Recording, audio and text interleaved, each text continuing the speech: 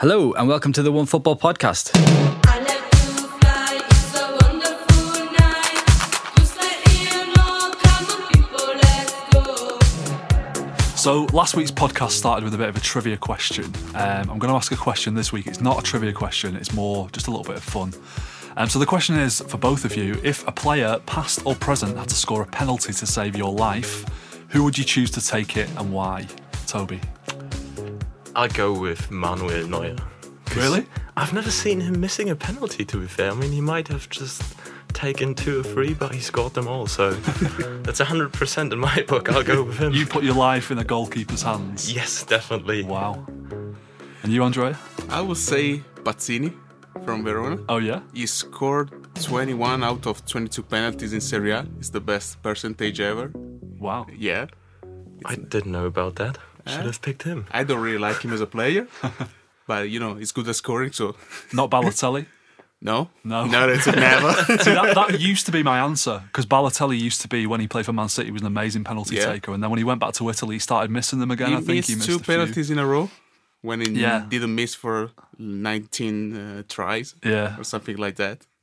Well, my answer is Yaya Toure. I've never seen him miss a penalty for City. In fact, I think he's scored all 13 that he's taken, and not even a goalkeeper hasn't even got close to one of his penalties. And he did a little sort of video on the City website recently, a penalty masterclass.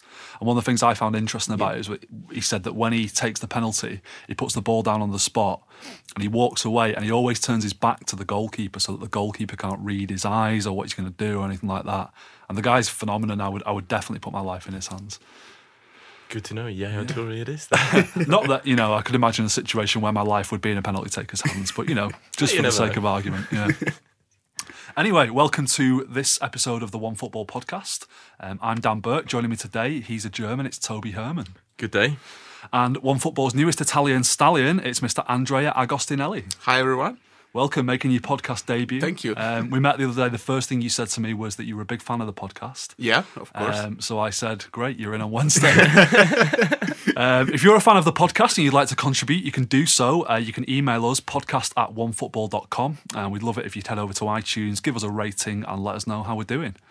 Now, we're going to kick things off today by talking about a feature that we've started doing on the Onefootball app this season, the European Power Rankings.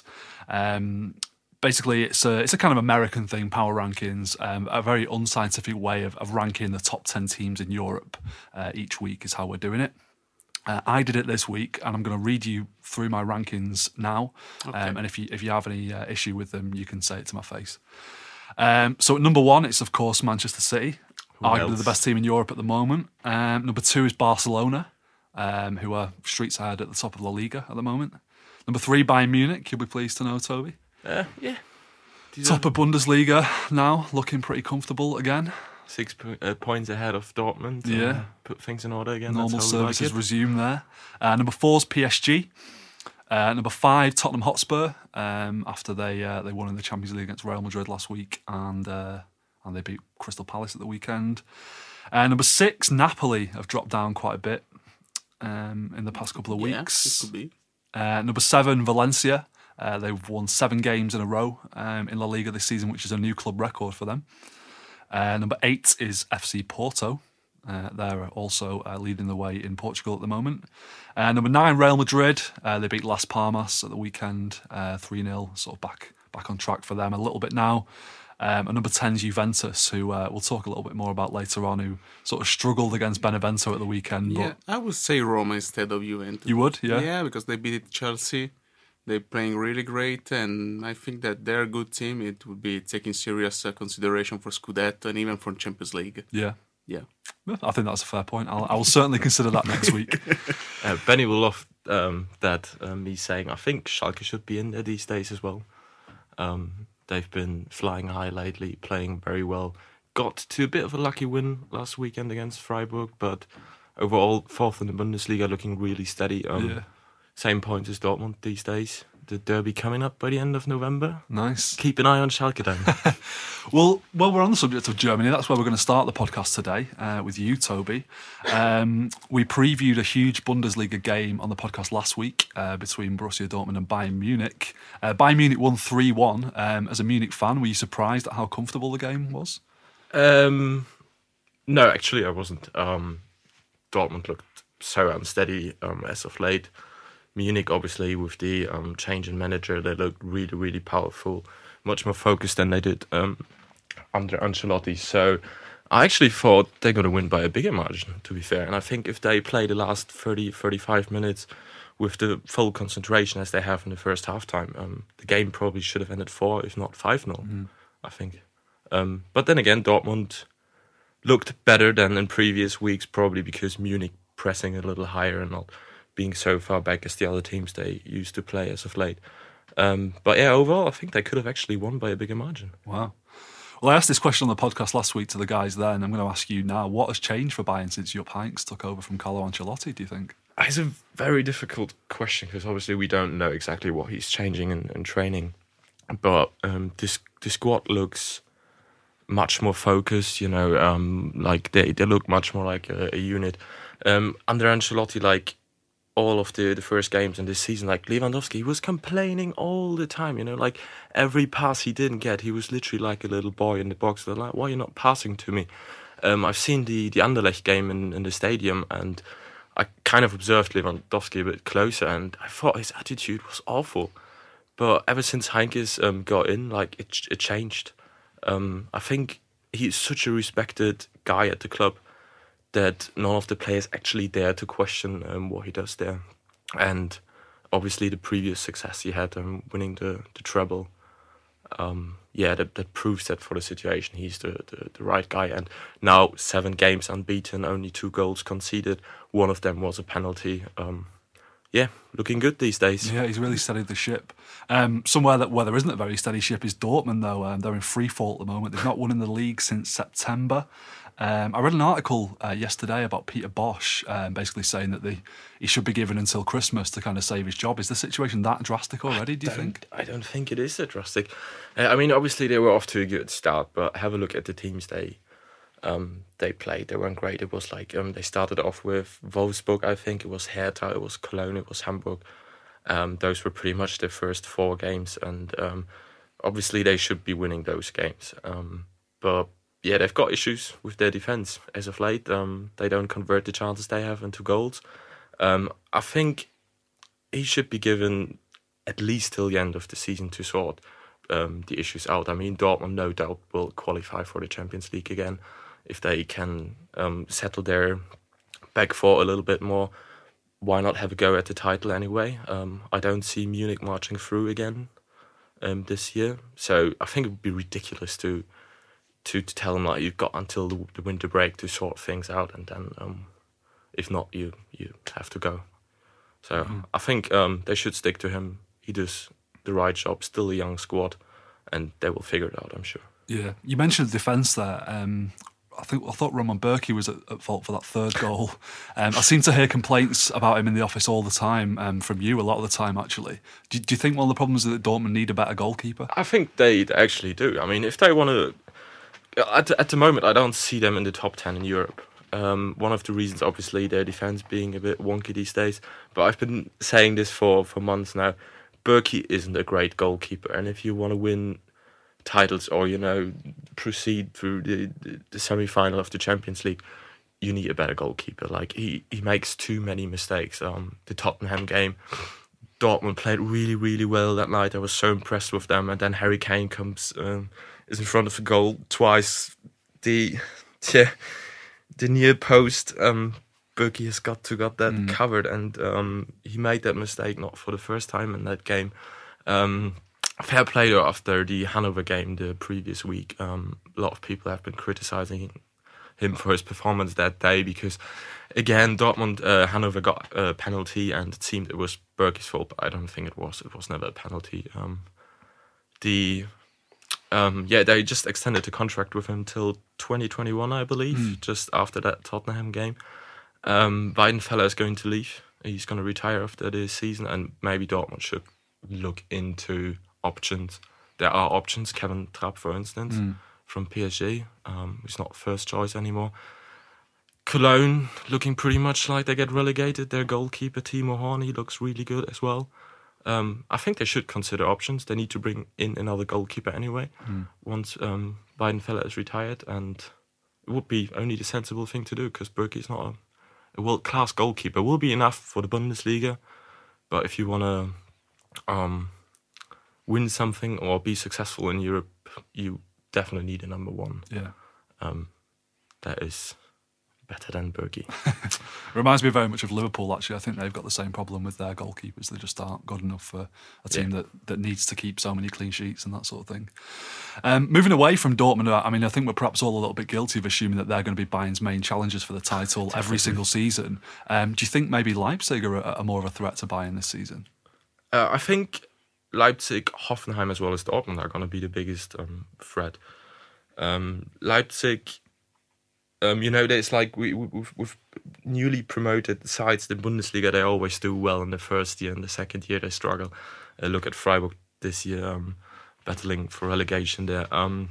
Leipzig actually doing really, really well. Last weekend they started with a team average age of 22 point something. Considering that they're still third, have 20 points.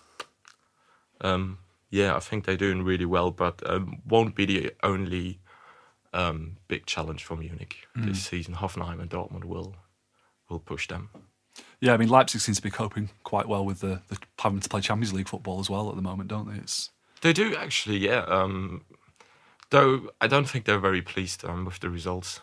Started with a draw at home against Monaco, a game they definitely wanted to win.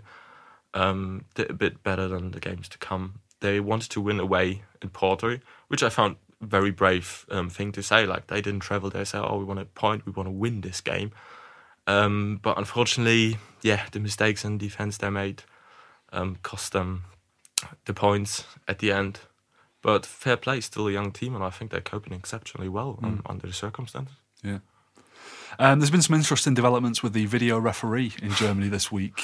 First, there was a report last week, talk of video referees being given secret instructions in mid-September to kind of change the way the video referee was being used. What was that about? It was the Schalke versus Wolfsburg game. Basically, it was 2 penalty decisions that have been overruled by the video ref, apparently, in favour for Schalke.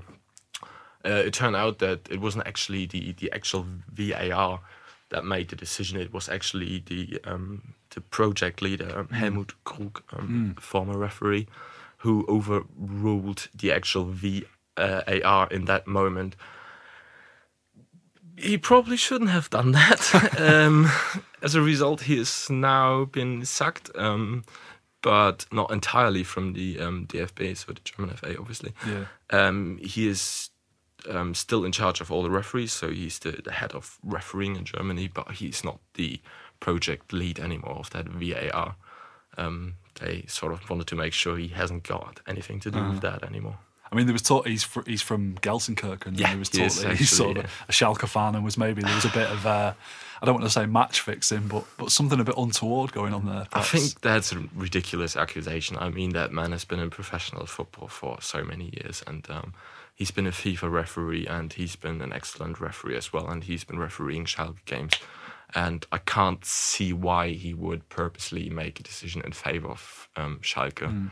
I think that's just coincidence coming along with all the issues we have with the video ref at the moment. Yeah. Well, a bit of breaking news this morning. They're going to be using the video ref in the England-Germany friendly on Friday. It'll be the first time it's been used in an official match in England. They're saying if it goes well, they're going to use it in the FA Cup third round in January, and it could be used in the Premier League as early as next season. I mean, what is your sort of overall opinion on the video ref so far this season? I'm not entirely sure what language I'm allowed to use it, but I'm just going to go ahead and say it's dog shit. The issues that come along with it, I mean, geez, I don't know where to start. At the beginning of the season, none of it worked. One of the biggest mistakes they actually made at the German FA was they didn't test it simultaneously at more than one stadium. So as soon as the season started, they realized, hang on a second, that doesn't work if we use it in 5 or 6 stadiums at the same time. And I'm thinking guys, isn't that a bit obvious? We have Saturday games on 4 or 5 of them for the past 40 years. It's the first thing you think about, surely, isn't it? Yeah. Then the offside lines don't work. And a couple of weeks, 2 weeks ago, the DFB actually changed some rules as well, but didn't communicate it to the public. or with the chairman of the DFB. Basically, it used to be that the video referee is only supposed to get in touch with the referee once there is an obvious mistake, like a decision the referee made which was wrong. But then the DFB changed the rules saying, hang on, if you see something that looks a bit iffy or it's not quite clear, just get in touch with them. And that's where the confusion started. Like everyone was like, oh, hang on a second, we thought the video ref is not supposed to interfere, and nobody really knew what's going on until the German FA eventually communicated that there has been a change of rules. Good to know. Better late than never, I say. Yeah. Well, we've had a question from a listener here, and I must apologise. This was forwarded to me without the sender's name on it, so I don't know who sent this, but it's a good question, so we'll go ahead with it. They said, what's the feeling in FC Köln recently, having been treated to a fantastic stag do in the city at the start of last season and a game in which they defeated Darmstadt? I've taken a bit of an interest in the club. Could they have been last season what Harry Kane is to Spurs and labelled a one-man team, referring to the now departed Anthony Modeste? Where are they going wrong this season? Well, thanks for that question. I hope your marriage is going better than Cologne's season. In a word, yes. Probably, yeah. But let's face it, replacing 25 goals is not easy. Would be the same for every other team in the world. If Harry Kane would leave Spurs, they would be like, shit, we need to find 30 goals somewhere. For Cologne, obviously, is a bit more difficult because try to sign a player that costs 30 million for Cologne. It's probably very difficult. They got in John Cordoba, who didn't play well at the beginning of the season, missed too many chances. Then he got injured. Thankfully for Cologne, he's going to be back after the international break. Cologne playing a bit better lately, creating more chances, and I think eventually they'll pick up. Cordoba won't score 25 goals this season, but yeah, if he managed to score 15, maybe they have a chance to not getting relegated. But yeah, essentially the user was absolutely right. They've been a one-man show last season.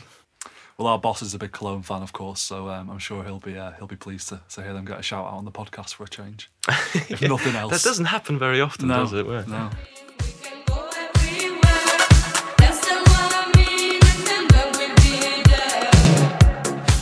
Anyway, we're going to move on now to Italy and Serie A with Andrea here. Got a few questions for you about this. Ready. The first one I'm going to ask you about Napoli, and there's a lot of excitement about Napoli at the start of the season, how it could be the first Scudetto for many years. Now it looks like they're going to struggle to make the last 16 in the Champions League. They drew with Chievo, was it, at the weekend? Right. They've got Juventus breathing down the neck and a few other clubs now. What's gone wrong for them in recent weeks, would you say? I don't say wrong. I mean, they're playing with the same lineup. They've lost by injury Milik at the beginning of the season. Now they've lost Gulham.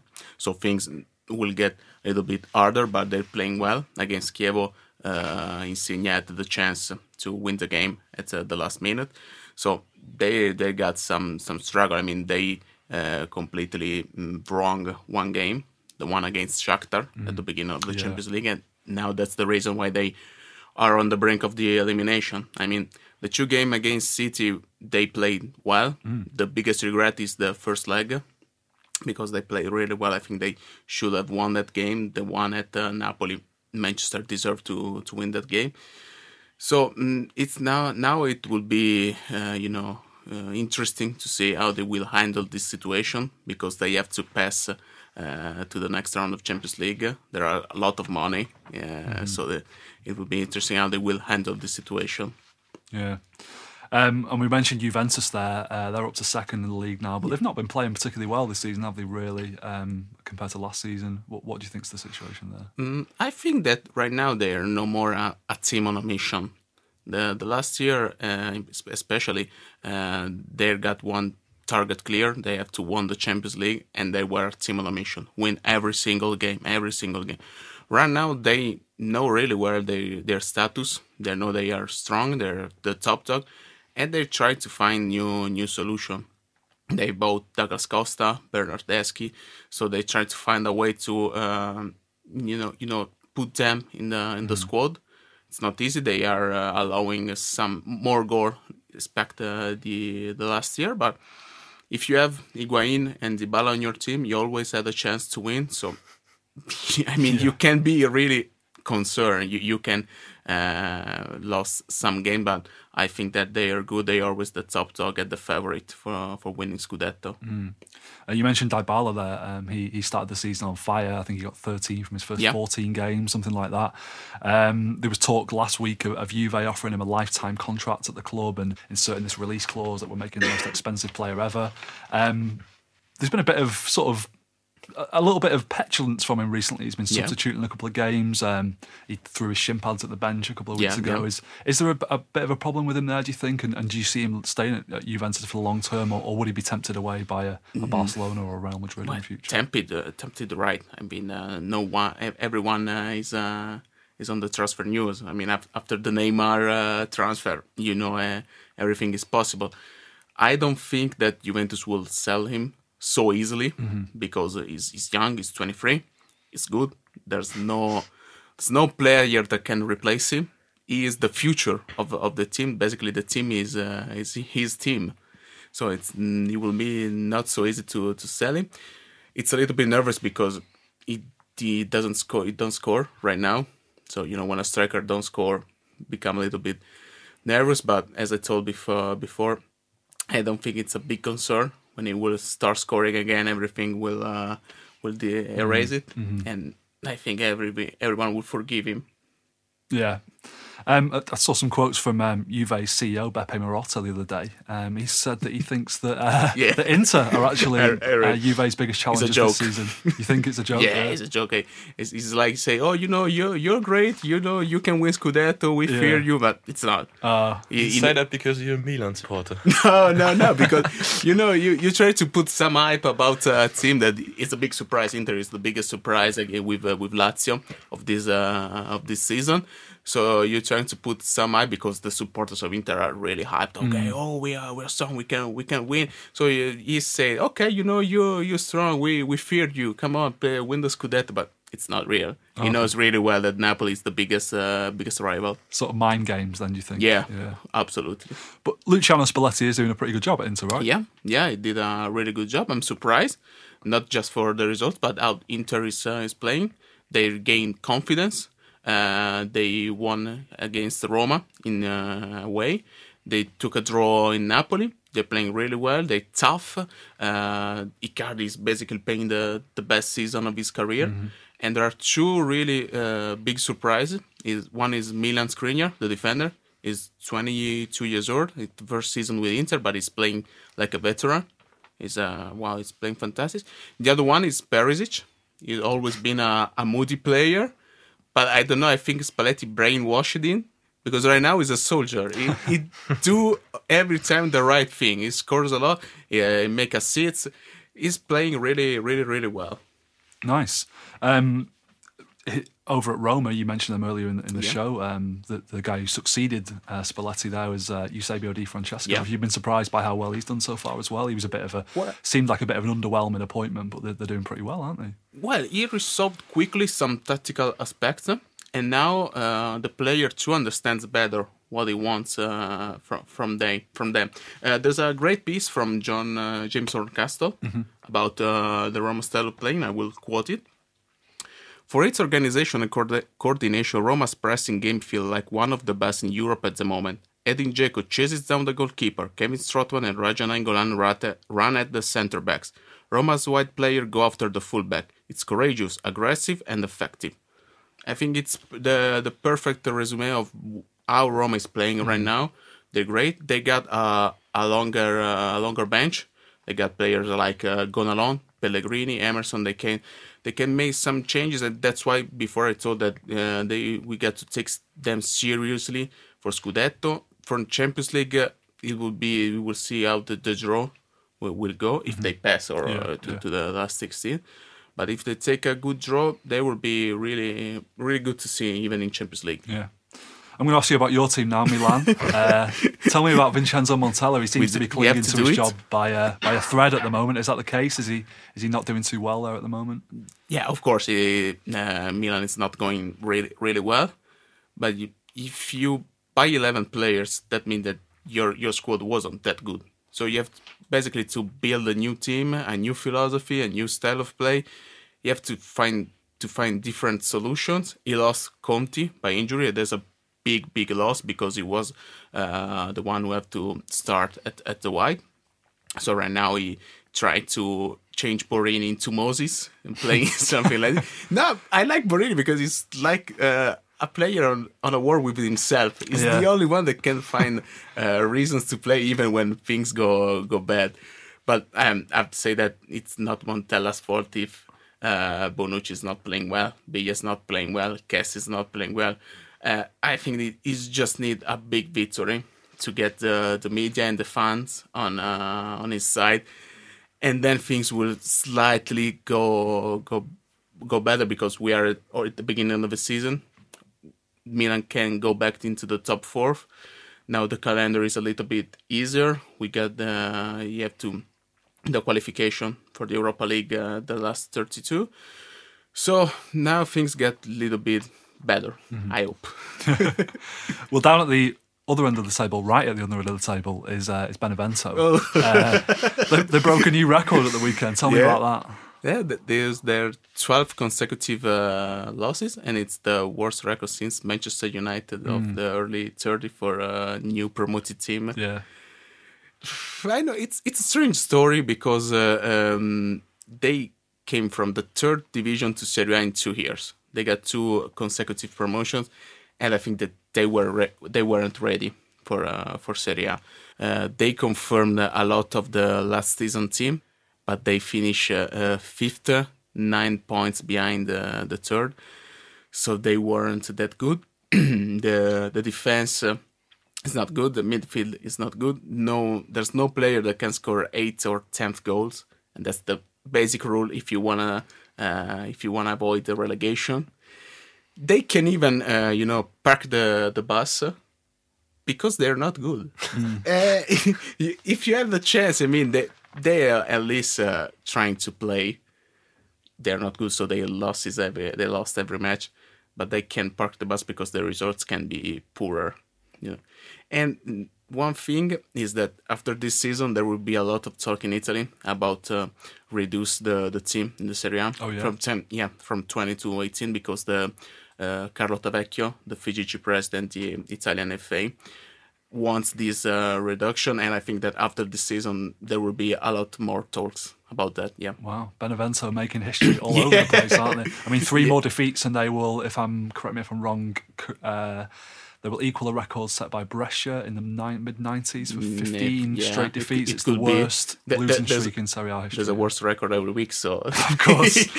How bad must they be if as an Italian team, they can't even park the bus? I don't think I've ever heard that before. Because they got the promotion playing an offensive style. Okay, so they come from the same team, and you can... change your style of play if you have the same player. They've tried, they failed, of course. But there are some players that I will suggest you to follow. One is Amato Cicciretti, the one who scored against Juventus. He's strange, but he's quite good player. There was a quote from the Zerbi, the new Benevento coach. They said that he couldn't play because a little bit too fat right now. But he scored a wonderful goal against Juventus. And there's one curious thing about him. He got the Twitter logo tattoo on his calf because he lost a bet with his friends. And now he got this logo tattoo. He's a crazy one, full of tattoos, but he's good. He's a really good player. Brilliant. Well, we're going to move away from club football now because it's the last international break of 2017. I personally, I'm not really a very patriotic Englishman at all, to be honest. I usually loathe international football, apart from sort of the big tournaments and particularly mid-season international breaks. But the last one was actually really good. I enjoyed it, and I'm kind of looking forward to this one too. You two are both from more successful football nations than I am, let's say. How do you feel about international football as a rule? Well, it's like a rehab. You can brief a little bit about all the news. You can brief, as I say.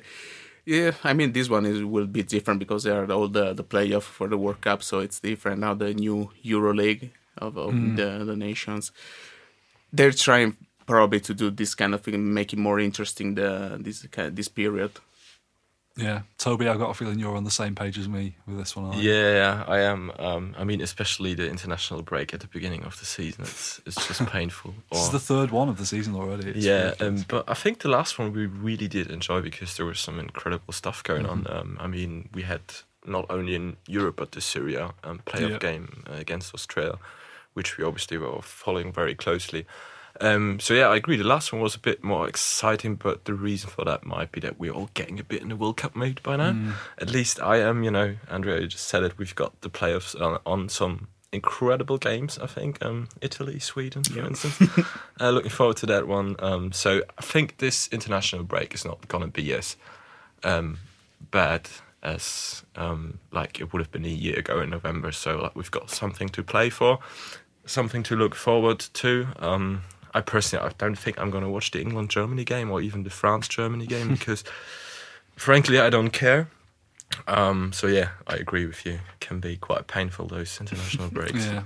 Well, just 143 days to go until the World Cup kicks off in Russia. Andrea, will Italy be there? They're playing Sweden on Friday night in Sweden for the first leg. Italy coach Gianpiero Ventura said he's already thinking about Italy's World Cup group. Is that a bit... Will it make you nervous, that sort of? We can't be afraid of Sweden. No, don't. I mean, we're a good team, and the real enemy of Italy is Italy itself.